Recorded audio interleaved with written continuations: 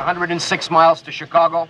We got a full tank of gas, half a pack of cigarettes. It's dark, and we're wearing sunglasses. Hit it.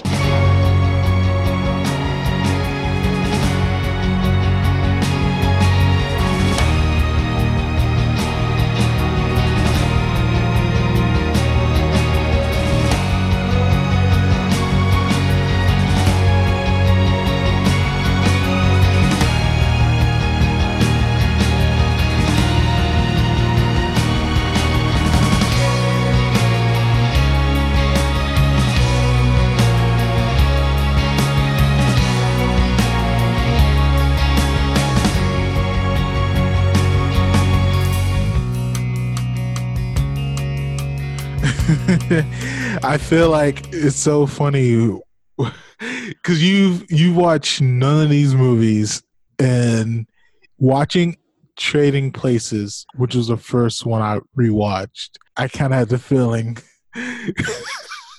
watching being exposed to movies from the 80s in this era. Mm-hmm. It has to be a mind fuck of a different kind of beast. So I'll be honest, in the first, I don't know, 2/3 of Trading Places, I was like, okay, there's some like unfortunate 80s-isms happening. Yeah, there were. But like, this is still surprisingly economically relevant. Yeah.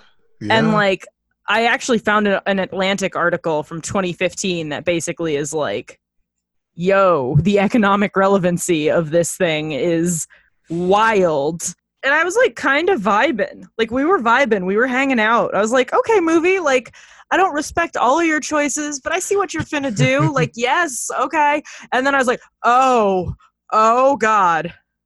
Oh, the last 20 minutes. Or a roller coaster. I was like, my entire body was clenched. Like I left that movie feeling tired.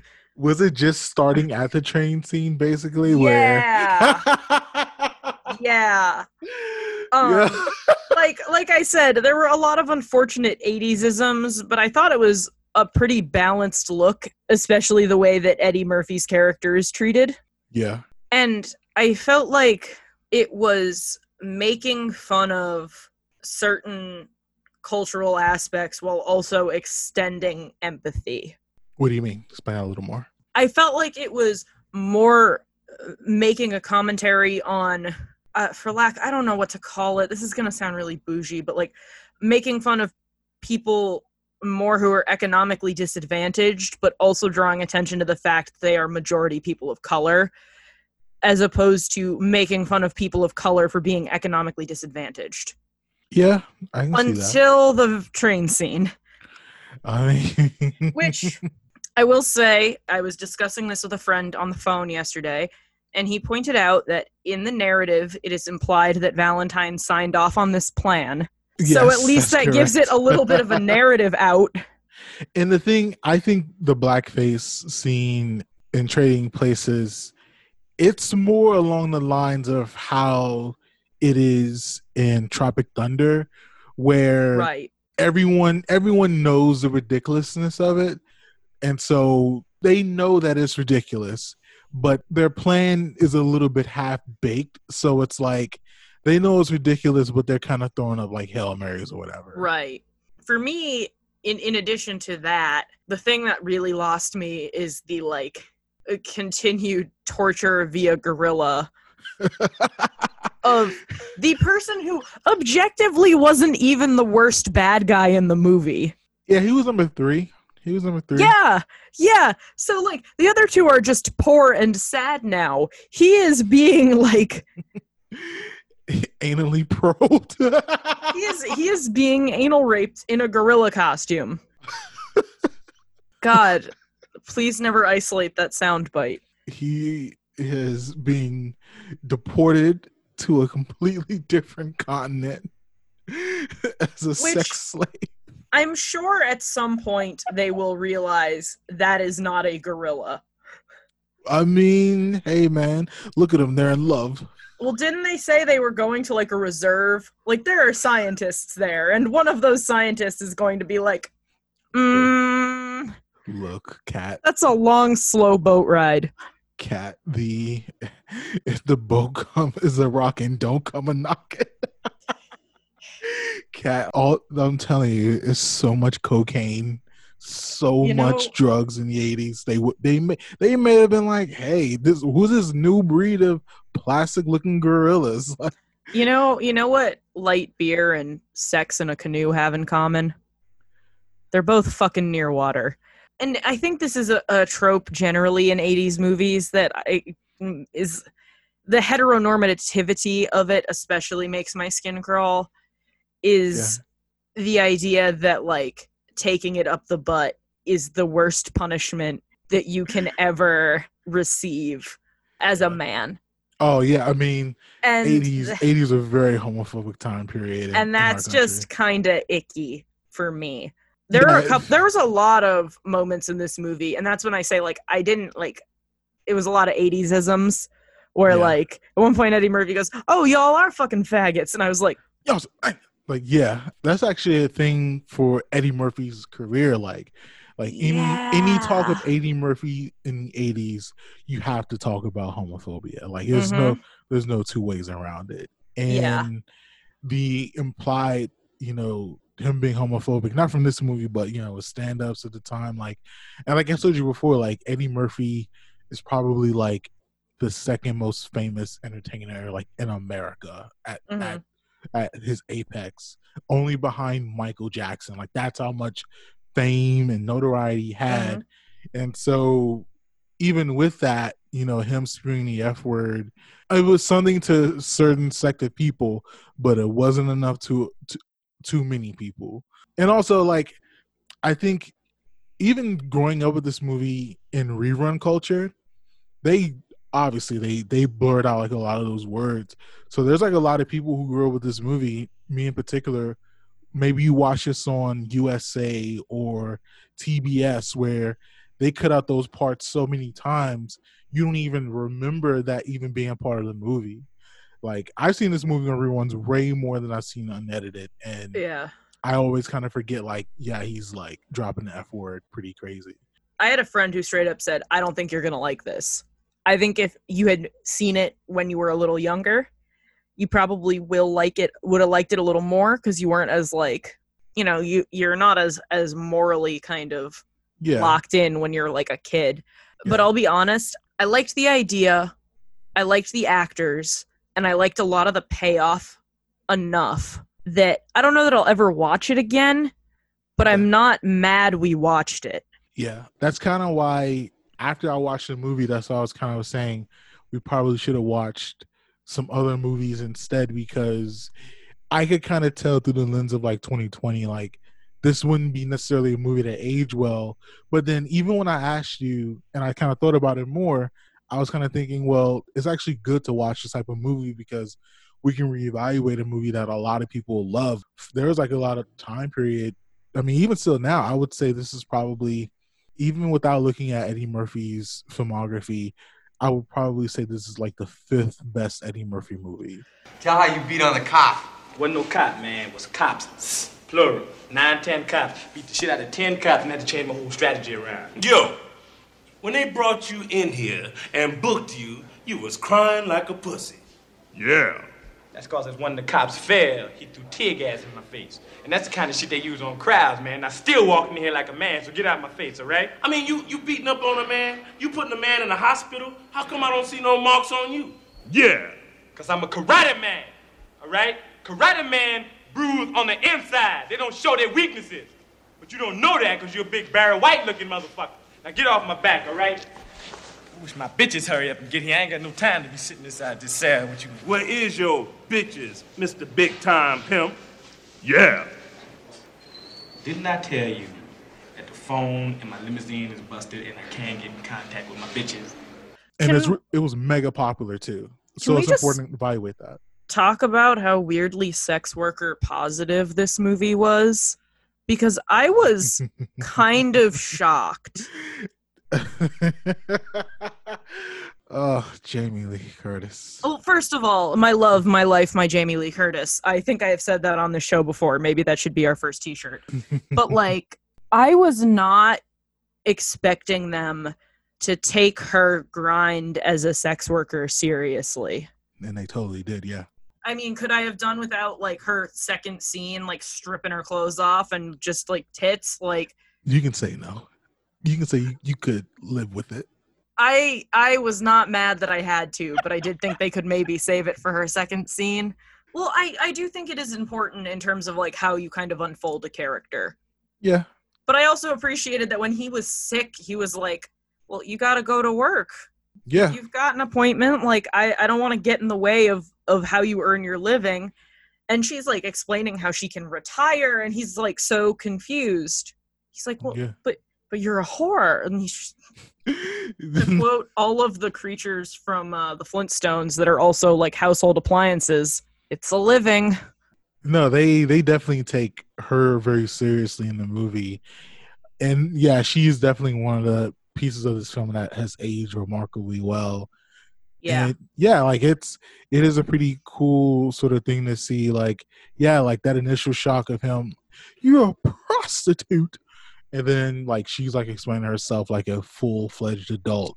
And then he, like, immediately takes her seriously. Within a week, he is like, let me go stand outside in the cold so you can, while I'm sick, so you can, like, make money. And, like, I have to say that I don't know exactly how long the timeline of this movie is, because nowadays the Christmas season starts on November 1st. I'm assuming that was not the case. It was not. In the 80s, no, it was not. So, like, I'm assuming this takes place over maybe, like, 3 weeks, right? Well, I would say about 3 weeks before Christmas. Right. I did not feel like this romance was rushed, which is something I feel a lot in comedies. Yeah. I was very seriously thinking, oh, he's not gonna get the girl. But then he did, and I wasn't mad about it. I mean, hey, fellas, if you're listening to this, if you treat women as equals and with respect, you too can get the Jamie Lee Curtis you may deserve. I think, honestly, he did not deserve as good as her, but that's fine. Well, what man does, really? I know, right? Just wait until we talk about 2018 Halloween. But one of the things that I noticed while watching this, and also the Blues Brothers, is this is one of those movies that's like a comedy. It's not like a drama comedy or a horror comedy or a tragic comedy that I really, really enjoyed. 80s were really good at that. There's only kind of a handful of dramedies, but in the 80s, but I think that comes more like the Big Chill era and a little bit past Big Chill, like St. Elmo's Fire. But yeah, like this type of movies, like the shit that Richard Pryor was doing. What's the dude from who was Willy Wonka? That fucking guy, Gene Wilder. Yeah, like shit like that. Yeah, comedy. Which I feel like at some point we're gonna have to do Mel Gibson, aren't we? Fuck no, fuck that dude, yo, yo, Mel Gibson, die. Well, I didn't expect it to be quite that much, but I didn't either, man. Bro, you don't understand. I grew up on this fucking clown. Like, all action movies, like, I'm there. Like, even when he did What a Woman Wants, I was there. And then him just being wildly gross with no kind of retribution, like, just go away. Go away. Okay, so I guess we can't cover Mad Max ever. I don't know. Like, we can also just skip to Fury Road. Well, I mean, we can definitely do that. I rewatched Lethal Weapon 2 like 4 months ago, and he was a jerk off in my mind. I mean, he's but always I still been a watched jerk off. Kinda. You know why he got the role of Mad Max? Why? Because he had gotten in a bar fight the night before, and he showed up looking like the pits of hell to drive his friend to an audition. And the director was like, yeah, that's my post-apocalypse guy, covered in blood. We can. But, like, okay, if we're talking about Gene Wilder, does that mean we have to do Mel Gibson or a Mel Brooks series at some point? Mel Brooks? Or Mel yeah. Gibson? As long as we're gonna do Blazing Saddles. Okay, I've never seen Blazing Saddles, so I know that one has a lot of problematic. It was like maybe 2015, and this girl I was dating at the time, she was like big, oh, Blazing Saddles so good, it's so funny, you'll love it. And so we sit down and watch it, and then it's literally 2 hours of just N-words. Yep. Like, and it's not even just, oh yeah, they say it once, and then it's jokes. Like, it was like literally sitting through white people just throwing around the N-word. Like, it was literally, I mean, obviously it's a comedy. I always had no Mel Brooks, but it's like, bro, like none of this shit is funny to me at all. Yeah. I think the idea is that it's making fun of, you know, kind of the Westerns that were popular on television, especially in like the 50s and 60s, where that was a very common kind of occurrence. But Yeah, I like, don't know that topical shock humor has never aged well. yeah, Whereas something like Young Frankenstein, I think, has aged much better. Yeah, I would agree. And like, for any one thing I didn't get the movie, like, I obviously get, you know, Mel Brooks was really making fun of those white people. I know that the black person who was the lead in the movie was basically like the smartest person and the most charismatic and the most lovable person in the movie, but nah. Just nah for me. So Totally fair. But back to 80s movies being 80s movies. Like, this is from all three of these movies in general. It's basically white men just looking to have fun in different ways. Mm-hmm. And that's kind of what the 80s was big upon. But before we pivot out of Trading Places, what are kind of your other thoughts on the movie? Like, looking at the movie, I was like, we may have to resurrect the kind of problematic, hella problematic, or burn this movie problematic game. Do you think that this movie would register into that game? I think it would. For me, it's right between kinda and hella. Yeah. Because, again, kind of what we talked about in a lot of ways, some of the aspects that at first glance are kind of shock and horror problematic Yeah. are kind of discussed and dealt with in a fairly mature way for a comedy. But at the same time, the throwing around of the queer slurs, especially, it's kind of gnarly. Oh, yeah. It's definitely gross. And if you look at it now, someone who's never watched this movie watching it now, it's definitely more of a teachable moment of how that type of thing was very acceptable in the 80s. And, you know, humor against queer people was a definite thing in the 80s and in the 90s. And in the 2000s, you can really learn a lot about society and what people can and can't get away with by the arts. And yeah, like I said, Trading Places was like definitely a part of pop culture. So we let them get away with it. Yeah, I did really enjoy it, and I think there's a lot of good in there. But I really did struggle to get past some of the, I would say, kind of 80s humor trappings that existed in this movie, especially because Blues Brothers and An American Werewolf in London are so not problematic. Yeah. Like, honestly, I was like clenched up waiting for a bad thing to happen in Blues Brothers that I was going to have to talk about on the show. I was just like, I had never seen Blues Brothers, and I was just waiting I was like, okay, when is one of them gonna like treat a woman really badly? When is one of them gonna, like, you know, make a weird queer when is one of them gonna do blackface or like bust out some inappropriate language? And it never happened. I barely remember Animal House, so I can't really speak on that. I barely remember Three Amigos, but it's three white people playing Mexican. So, they're on the joke. So I would say that's probably one of the Tropic Thunder lane also. And the funny thing is, like, you can even say Trading Places may be problematic specifically because of Eddie Murphy, but Coming to America, it's Eddie Murphy's greatest things ever done, and that's not problematic.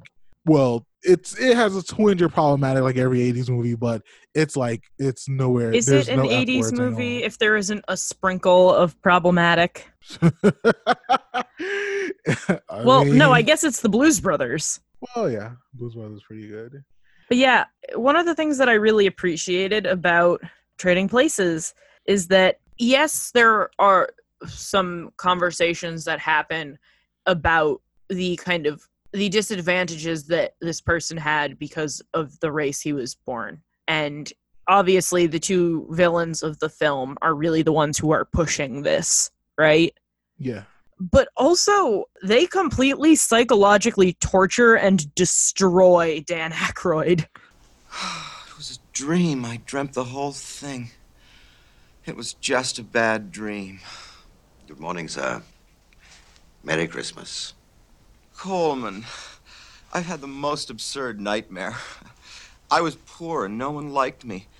I lost my job, I lost my house. Penelope hated me. And it was all because of this terrible, awful Negro.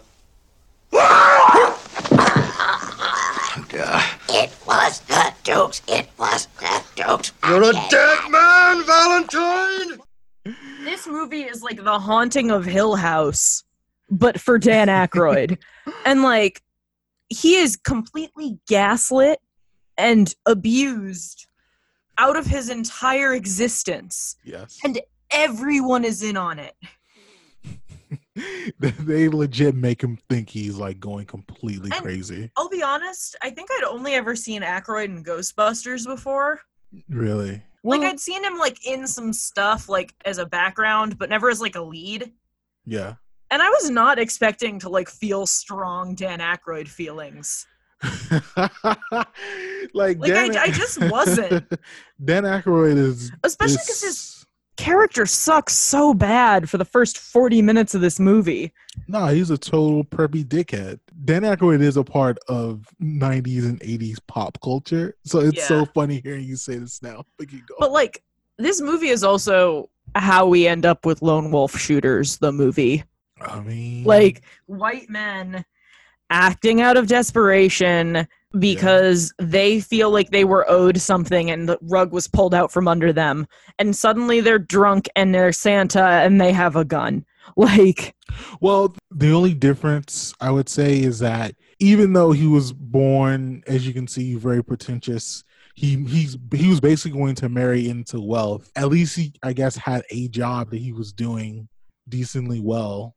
And then that got snatched along with, money. This can also tell how capitalism, if you get the sweet taste of capitalism and it's taken away from you, you'll basically go insane. So, do you think like QAnon folks like this movie a lot because they're like, it shows like that the poor and disenfranchised are coming for the white man? Like, do you think that's like a thing? Because I feel like that might be a thing, and I'm like a little nervous that's a thing.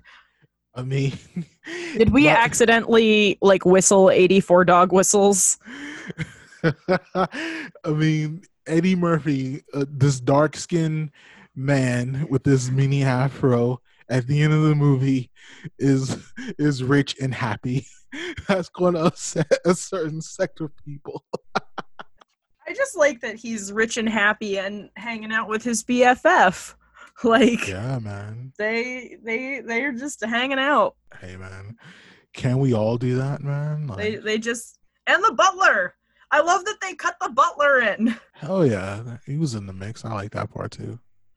Did you understand the ending of how Mortimer Randolph got poor and how they got rich?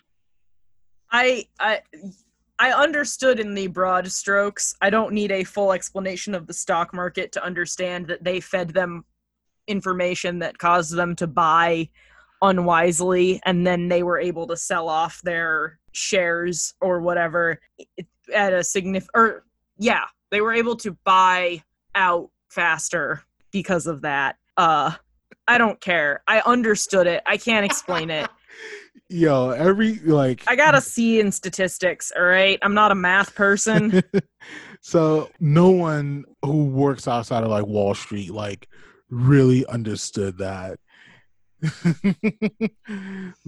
So for those of you who can't see me because you're not in this Zoom call right now, this is the Wall Street Journal Guide to Understanding Money and Markets from... Is the spine worn? Yeah, I read it when I bought stock one time. The one time. I don't have a lot of money, all right? I'm not laughing because you don't have money. I'm not Dan Aykroyd in Trading Places. I think this was published in like 1983. There's a mail order form in the back. I mean, hey, support the post office. Yeah, please keep buying stamps. 1990.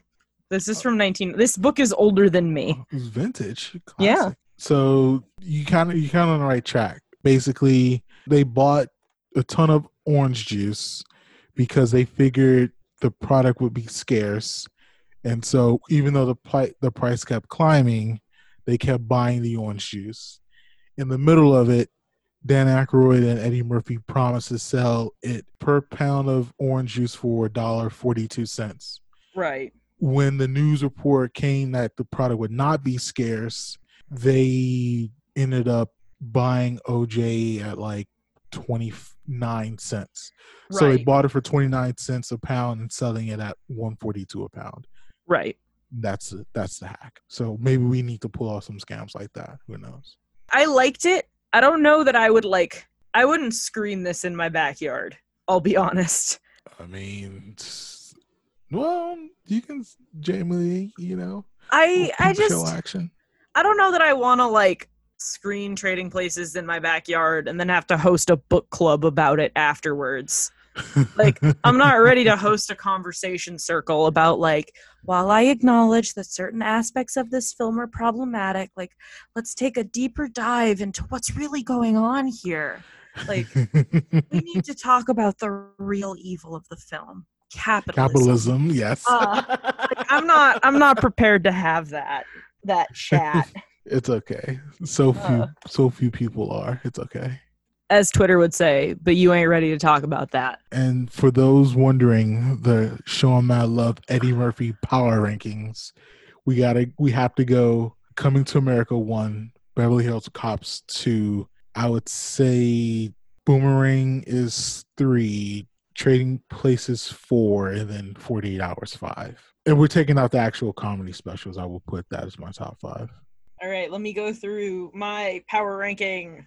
Mulan, Trading Places, Haunted Mansion.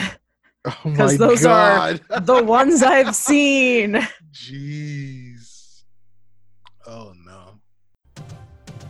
Live from an undisclosed location in a basement in New York City, it's me, Krang, ruler, mayor of Dimension X and the producer of the hottest new pod in that dimension or this one, the Shredhead Pod, starring the Blasian Baddie, aka Google Chrome Dome, aka Ado Nobu Nigga, aka my best friend, Oroku Saki, aka the Shredder.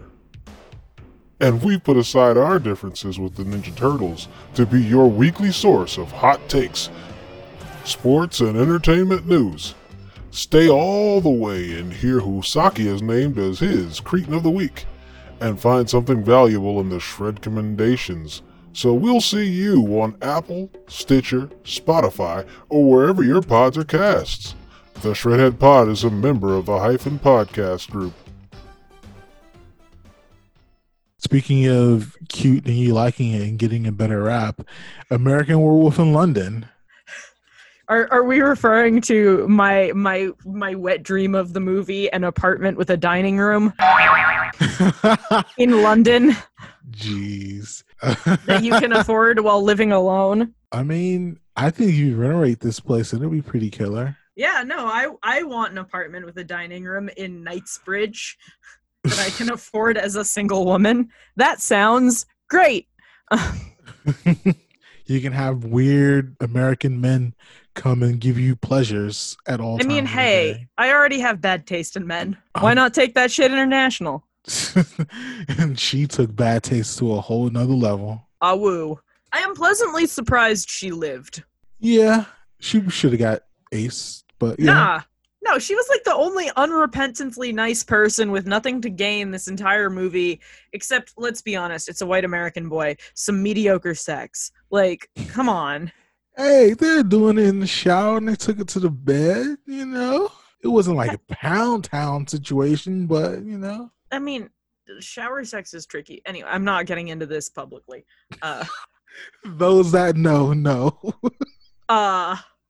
If you don't know, now you know. Oh, shit. Anyway. Well, I'm sure my boss is listening to this because it's on my resume. Hey, Mike.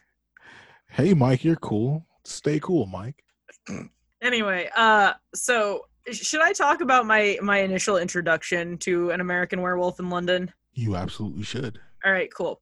So I'm a big theme park nerd. If you've listened to my Avatar episode, you know, where I just had a Avatar-themed conniption about theme parks in the middle of talking about the movie. But anyway, so every year Universal Studios in both Florida and California does a thing called Halloween Horror Nights. And basically what that means is they build horror-themed attractions and mazes, and, you know, for like $60, you can go in at like 6 p.m. until 2 in the morning and go get the shit scared out of you, whatever. And in 2014 or 2015, I can't remember what year, but this was the first year that I was like actively interested in theme parks and junk. They announced that they were doing an American Werewolf in London haunted house. And I was like, yo. So because I'm me and I'm garbage, I watched like 87 different walkthroughs of the haunted house, trying to figure out like all of the things. Trying to figure out what was puppets, what was people in suits, what was makeup, etc. Because I'm a big old nerd. And basically it walks you through all of the finer points of the movie, more or less. Specifically the werewolf parts. There's no parts of Werewolf Man being charming. Understandable. None. Yeah. Is his name Max? No. Is that the dead friend? Some shit. I think the dead friend is Max. The dead friend is Jack. Damn it. Who's the other one? Because he also dies at the end of the movie. David? Yeah! I was gonna say Daniel, but that's not right. Catherine being bad at names continues. Anyway, I liked David a lot as a character because he's very just a guy. He's bro-ish. But he's not too bro-ish, though. Right.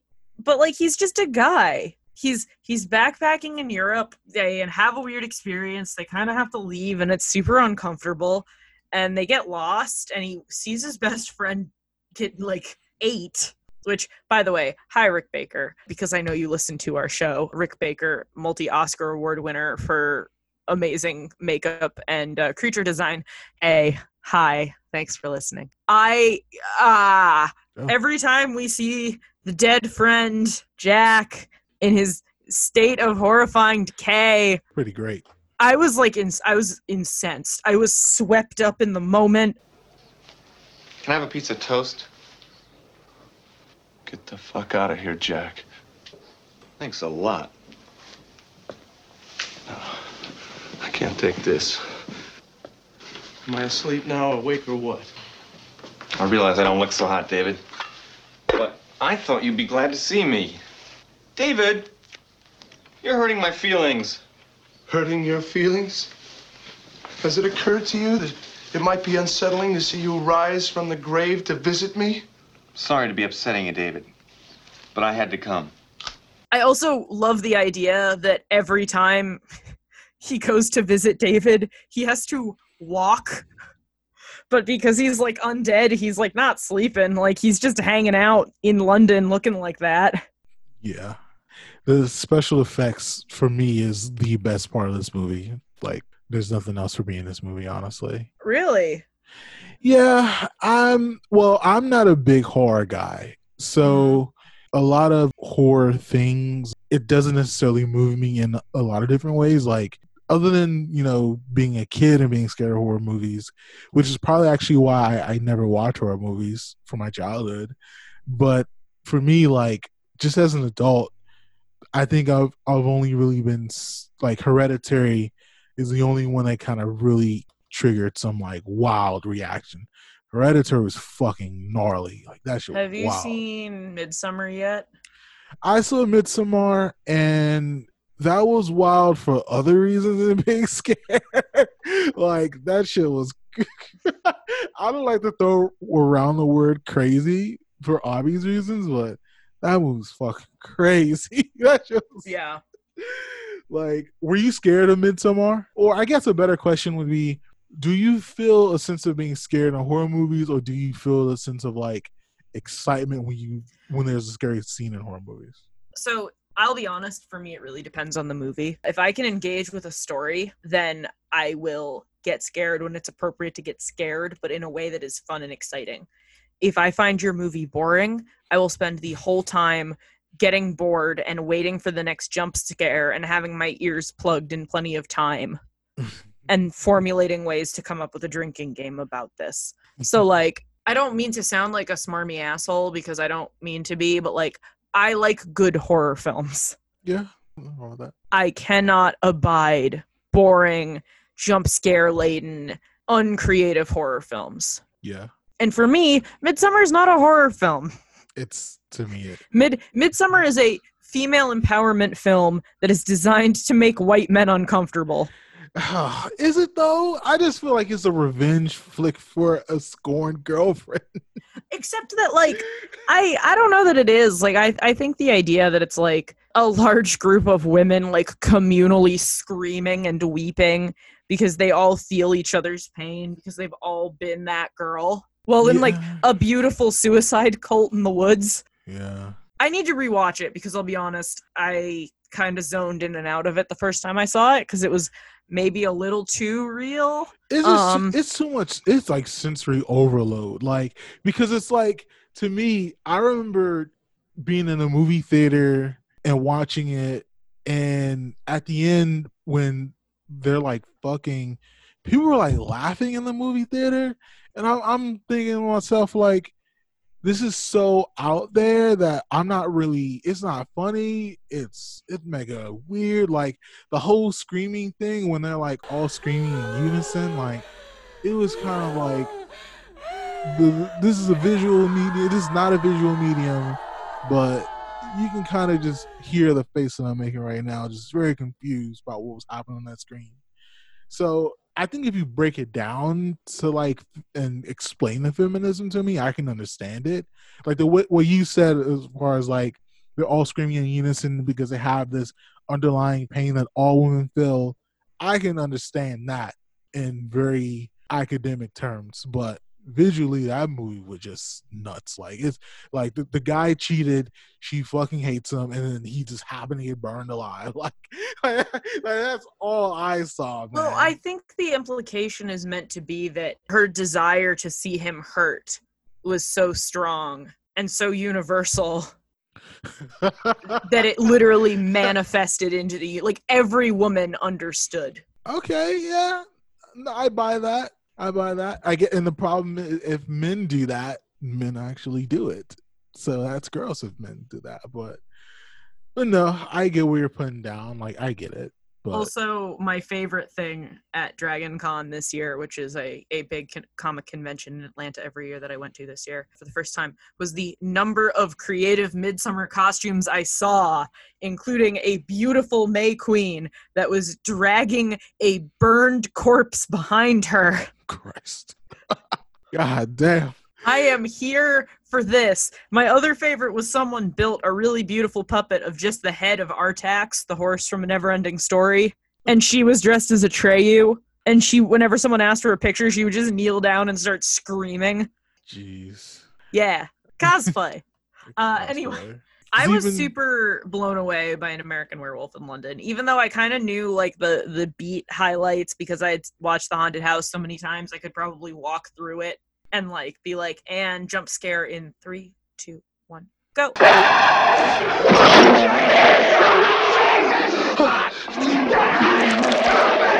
I really loved the movie. First of all, it felt like a love letter to London, which I appreciate a great deal. I think from an American standpoint, I think we only see London in those two ways, either it's mega country or just like the downtown city aspect of it. So I can understand what you're saying. I also think that it is a beautiful escalation of what I would describe as very classic horror.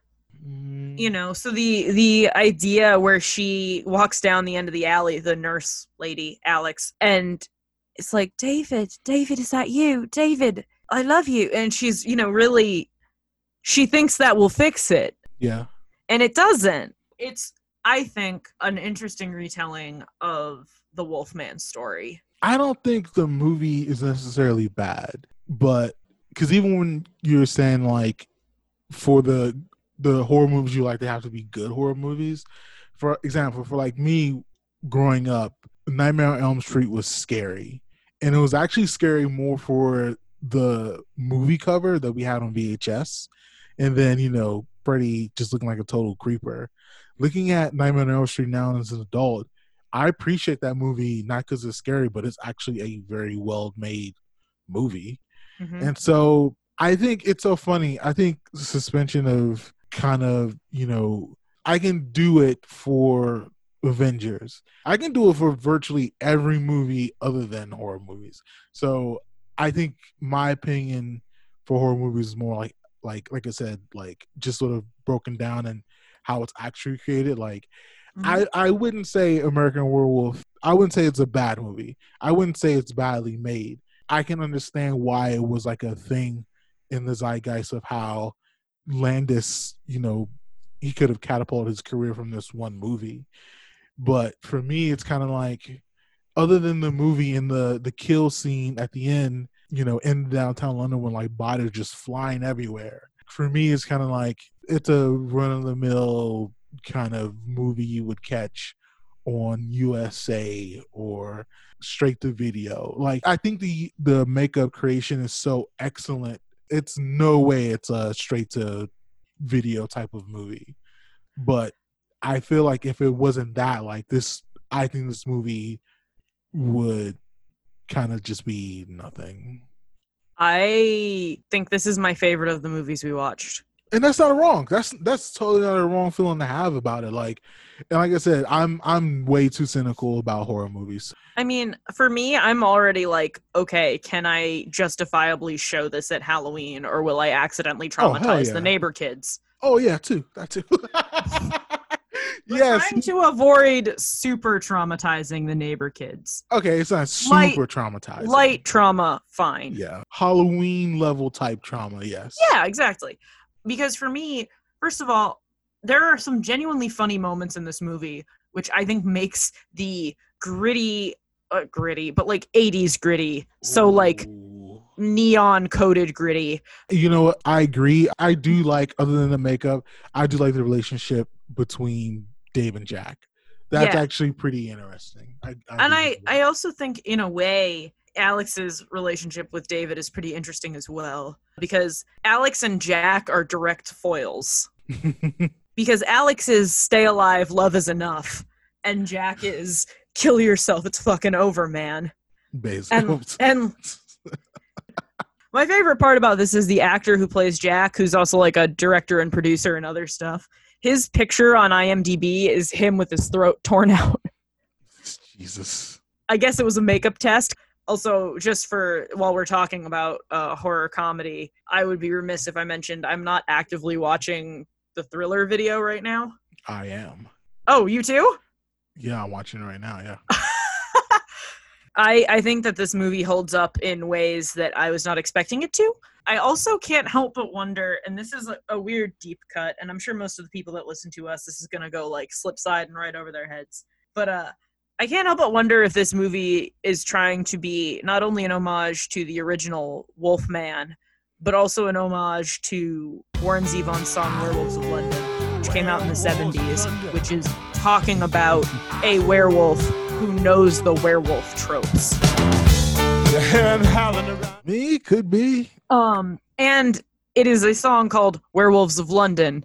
Implicate away, my friends. So I really enjoyed watching it. I also watched it starting at like 12:30 in the morning on Saturday. I shut all the blinds in my room and made it as dark as I could and watched it. And I really, really enjoyed it. Yeah. I think a question to ask, who wins American Werewolf in London? Is it Rick Baker or is it John Landis? Yes. I don't think they exist without each other. Hear me out. I don't think they exist without each other. I don't.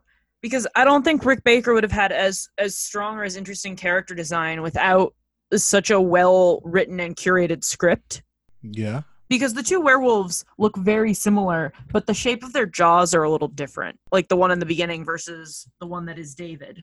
And there are a lot of little touches that, like, if you look at this werewolf, like, it's a fucking werewolf, but also it's David. You look at the stringy guy in the beginning, and he's a lot skinnier. He's taller. He's lankier.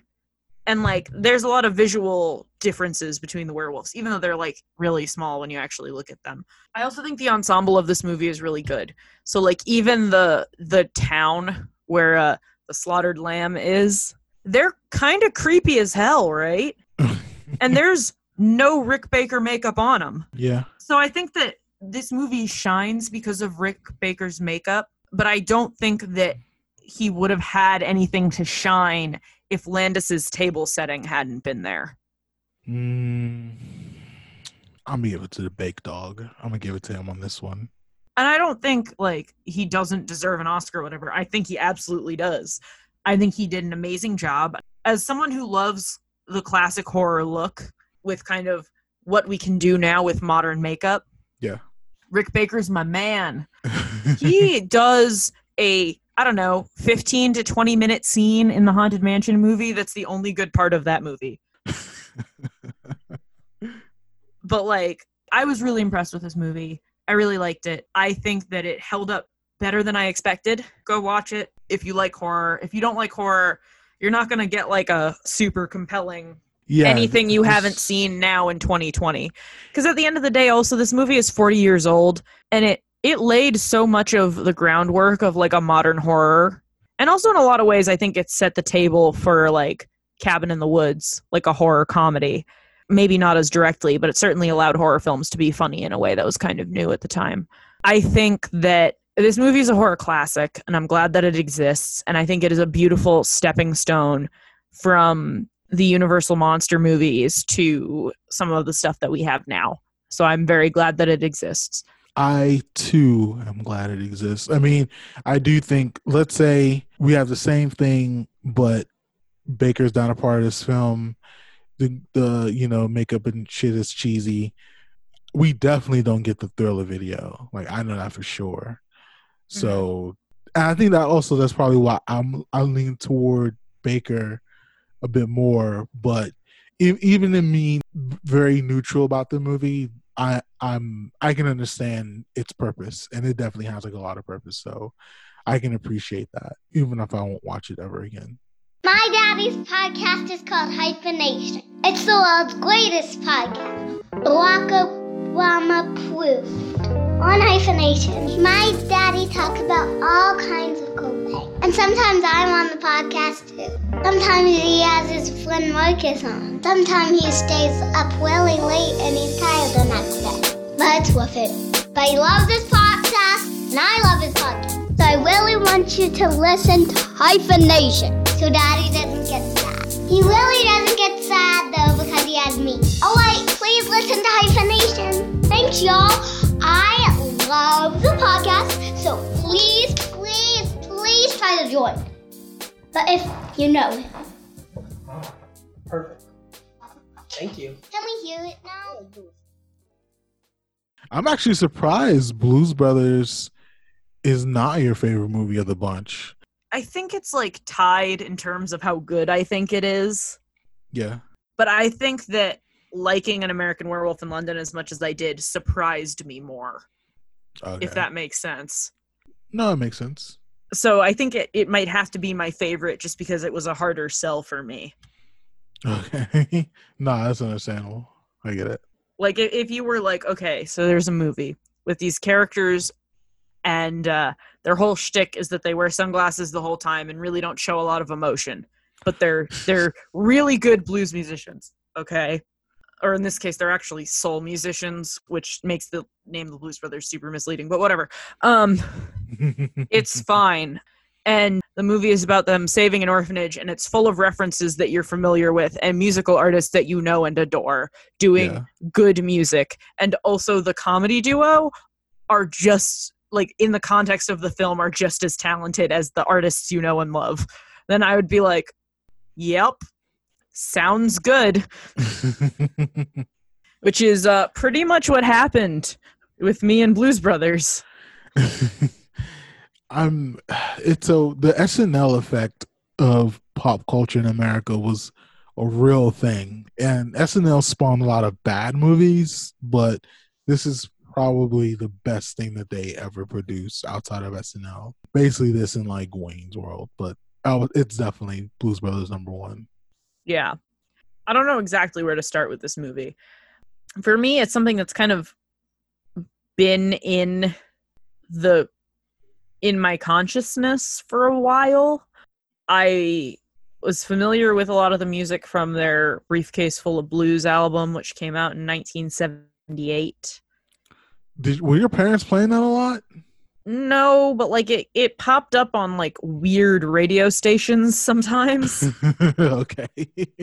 I feel like Rubber Biscuit was like a weird summer camp song that popped up sometimes. Okay. Well, there's like nothing offensive in that. Okay, so I had never seen the movie. I had never seen any of the like visuals associated with it except the guys in hats with the sunglasses. And I believe I had heard one audio bite of Dan Aykroyd saying, "We're on a mission from God." And that was about it. Okay. And then through Comic-Cons and stuff, I was like, oh, okay, they have the car with the megaphone on it. Yeah. Okay, like, they've got the knuckle tat, like, whatever, right? Like, I kind of figured out the ephemera about them. Yeah, just through pop culture osmosis, basically. Yeah. And I was like, this sounds like a thing I would enjoy, but I never had any, like, real reason to watch it until this week. And then I saw that it was 2 hours and 20 minutes long, and I was like, oh, God. Yeah, this movie is long as fuck. I'll be honest, I struggled not checking my phone sometimes in Blues Brothers. I Some of definitely those check the car phone a chases are like 5 to 7 minutes too long. Yeah, even the intro, like from the moment that we start the movie until we even get words from Belushi, like a lot of that could have been really trimmed down. That was unnecessarily drawn out. Yeah, and some of it didn't bother me because some of it I thought was really good table setting. Yeah. Which, as we've established now, is a thing John Landis is really into. Yes. The picking up of the suit, you could have did this in just the credits. Like, this could have been like I do love Frank Oz that's like listing all this stuff, and one of the things one soil. Like, gold Timex, digital, broken. Frank Oz is my favorite part of all of these movies, just FYI. I mean, shout out to Knives Out. Also, no, actually, I take that all back. I think my favorite part might be Rawhide, which has been stuck in my head now for like 24 consecutive hours. Though the streams are swollen, keep them doggies rolling. Rain and wind and weather, hell-bent for leather, wishing my gal was by my side. All the things I'm missing, good fiddles, love and kissing, are waiting at the end of my ride. Move along, hit 'em up, hit 'em up, move 'em on, move along, hit 'em up, rawhide, cut 'em out, ride 'em in, cut 'em out, cut 'em out, ride 'em in rawhide. So that's your favorite song of the movie? I don't think it's my favorite song, but I think it's my favorite sequence between the visuals and the music. Okay. Because the comedy that happens during that song is very funny and very dumb, which I appreciate. And the song itself is very well performed. Are those actually Dan Aykroyd and Belushi's singing voices? Do we know? There was one song I think they definitely Milli Vanilli'd it. But I think majority of it is them. Because I would feel remiss if I didn't point out that Dan Aykroyd's accent is all the fuck over the place in this movie. And it's incredibly distracting. And I can't tell if that's a deliberate bit or if he just did not have his shit together in suppressing his like, because you can hear his Canada a lot. Because it's like he's a Canadian trying to do a Midwestern. No, he's trying to do Chicago. He's trying to do that. Yeah. And then he just tries to do like just American white man. It's all over the place. Right. So that's weird, which fine, whatever. I think this may also be the first movie I've ever seen with Belushi in it. Well, he I mean, RP, but he doesn't have very many. If you didn't watch him primarily through like SNL, like skits, reruns, and I wouldn't assume young ladies of this generation to have watched Animal House Shit, I barely watch Animal House in all honesty. Belushi wasn't in much. I think the movie before he died, it didn't make any money, but it was actually critically acclaimed. But I don't remember what it was called. So I remember watching this movie and just like going, this printed money, right? Like, this must have made so much money. They toured. They toured as a real band. Right, and like their backing band is Booker T and the MGs, I think. Which is like a real band.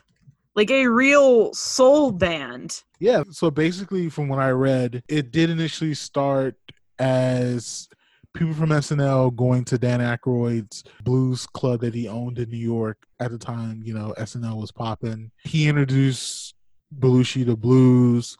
Belushi got infatuated with blues.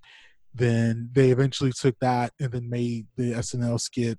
And then they took that and then made like an actual band around that, which came with the movie and then came with actual touring, which is really fucking wild. Like, so SNL must have been like the pop culture thing of that time. If you can just go from a comedian owning a nightclub, which is wild in itself in that respect, and then pivoting that to, oh, my blues band's gonna fucking tour. Like, that's nuts in a good way, but it's still pretty nuts. I mean, yeah, I will just say that my dad made an interesting point last night where he goes, I mean, a huge part of the joke is that these are two white men doing music that is entirely, or not entirely, but largely influenced by black culture. Yeah, I think they get that joke also. But I also feel like they are depending on people looking at the other cast of the movie. No, you can. I agree. And doing some research. Yeah, like we have Cab Calloway and James Brown. Right. And the first musical number is in a black church. Like, yeah. But they don't dwell on it. You're right. Like, there's no conversation about, hey, you white guys, you know. Right. Cab Calloway's the one who's like, yes, get the band back together. Good. I raised you. I raised you in this music, literally. And I also appreciate that he's like radicalizing the kids. He's like, remember the kids I told you about? My kids? Yeah. So their legend survived.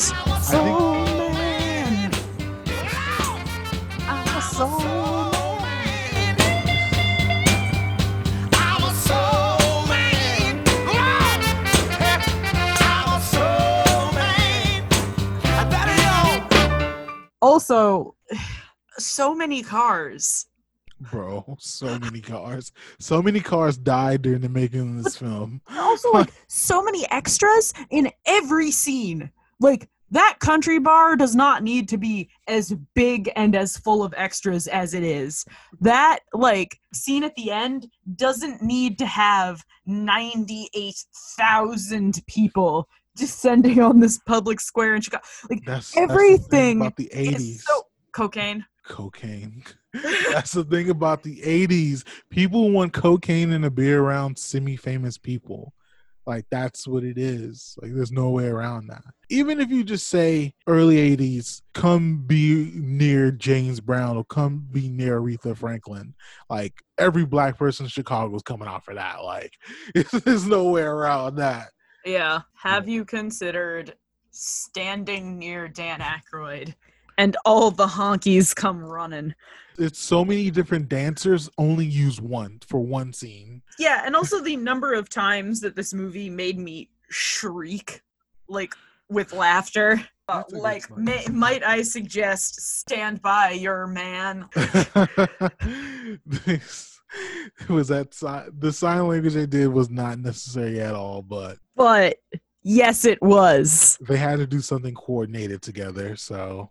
Well, there were a couple of times, like when they were doing the Think choreo in the back, which was literally like step, cross, up, step, cross, down. And you can tell they're concentrating so hard. Oh, like, you can see them counting. Like, these are still white men we're dealing with. 1, 2, 3, 4. Like, these are still white men they're dealing with.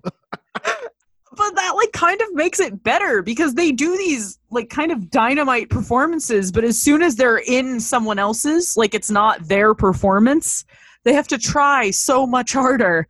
And I think Yeah. that's really funny. Like, they're so used to being the main character that as soon as they're, like, background dancer 3, they're like, what do arms do? Basically. I also just love that they keep, like, you know, panning the shots around in Aretha's scene, and, like, often it is just, like, 2 of the tables are like, think, and, like, one of them is like, like, just eating, waiting for it to be over. They're like, oh, it must be Tuesday. She's starting again. We haven't talked about the godmother of Chicago drill, Carrie Fisher. For my mother, my grandmother, my father, my uncle, and for the common good, I must now kill you and your brother. Like, whenever I saw Carrie Fisher just blowing all this shit up, I thought immediately of Chief Keef. These bitches lie so. I thought of Bang Bang. Like, I thought of all that. I just love that she painted her nails to blow up her ex-boyfriend. I mean, Midsommar, you know. I mean, time is a flat circle. Oh, man. I mean, bro, that shit, I was not expecting the building to literally blow up. Like, that shit was so I funny. also loved when they blew up the phone booth. Bro, you know, there must be at least $7 and change here. Bro, it's so funny that as soon as it hit the ground, the dummy's arm splattered on the ground. That shit was so funny.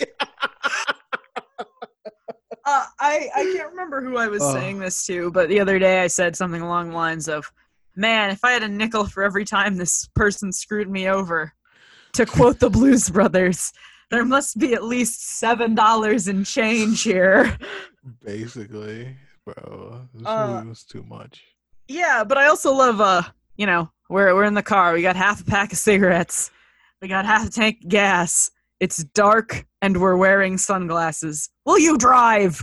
I mean, you got to set up the play, guy. You can't just be rushing through that.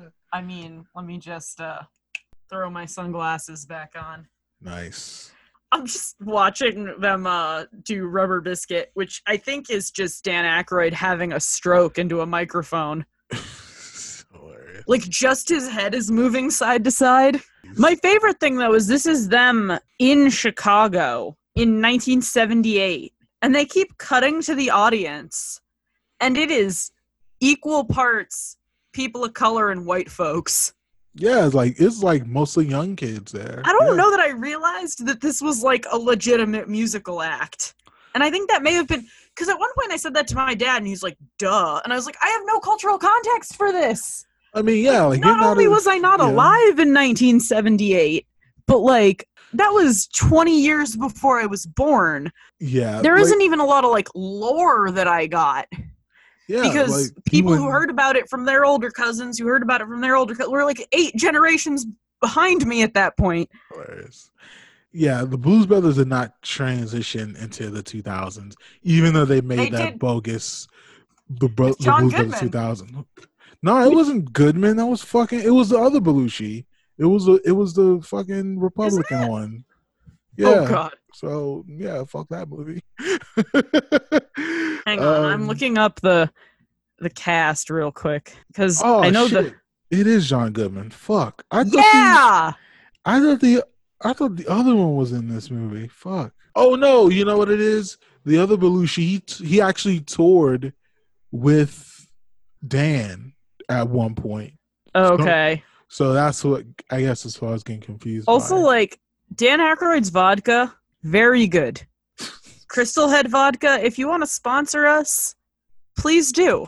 Oh, he makes Crystal Head vodka? Yeah, shit slaps. Okay. Also, just while we're on the subject of modern day Dan Aykroyd, are you okay? Blink twice if you need help. I mean, those cocaine 80s, you know, they may do stuff to your eyeballs, man. He may blink 50 times. I mean, he's touching 70, man, and so are my parents, and they still have their own volition. But your parents didn't do copious amounts of cocaine, did they? That they told you about? Exactly. If you were famous in the 80s, I feel like you kind of had to do blow. And this part right now is what I'm about to say right now is actually pretty serious. Like Chevy Chase had a bad blow habit. Like Yes. he was like a parent asshole or whatever. But You can kind of see it in his movies too. yeah, I was gonna say, are we gonna end with cocaine talk? No, we can't. There's no way we can do that. That's not allowed. Hilarious. The Like, one scene where I didn't laugh once was the scene where they were in the fancy restaurant. that Because was that's kind of funny. all cringe humor. And if we've learned anything on this show, it's that cringe humor is a very popular trope and like piece of the toolkit, especially in 2000s humor, a la The Hangover, a la The Chunk of Booksmart I still don't really like, a la Superbad. That's you again. And that scene is all that. One thing I can't stop laughing at is Elwood's apparent weird obsession with bread. I mean, bread is bread. The reason I can't stop laughing is because I also have it. I am a bread lifer. Because even going back to what you're saying about you being surprised that like they toured, that was just time, man. That's just a time. Like, I don't think any of the last 10 years of television or movies spin-offs just don't necessarily work. The 80s and 90s they really try finessing it, but now like I can't think of the last spin-off in this decade or the last decade that was really noteworthy. Yeah. And like I expected this to be good because a lot of people for most of my life have talked to me at length about how good this movie is. But I didn't expect to genuinely enjoy the parts I enjoyed as much as I did. And I also didn't expect for some of those parts for me to be checking my watch, checking my phone, it's whatever, a lot. as much as I did. So it's got like the highest highs and the meh-est lows. And that's like, I don't want to say it's disappointing because I still think it's a 4-star movie. But like, you needed an editor, John. Yeah. You needed somebody to sit down with you with your script and go, I noticed that you have devoted 10 pages that just say car chase. Have you considered making this one 8 pages? Even the gag with in the police station, I guess the county office, they're showing you go up every single flight through every different way and to stop and block every single exit. Right. Like it was a lot that could have been cut out. But also, like, good on them for acknowledging that the only way to, like, deal with Nazis is to cause them great bodily distress. When he drove them off the bridge, I was like, why is this still a thing? Like, I was just waiting for one of them to yell, my liberty! Hilarious. So, like, are we ending on Nazis then? Is that what we're doing? I mean, if the world ended Nazis, that'd be a better thing. You don't have much familiarity with like a lot of 80s pop culture movies, do you? I have a lot of music. I don't have a lot of movies. Okay. I have, like, Ferris Bueller's Day Off was my favorite movie growing up. Okay. So, like, I got that one. Wait, could we do that guy? The director. John Hughes? Yeah. Yeah, we can.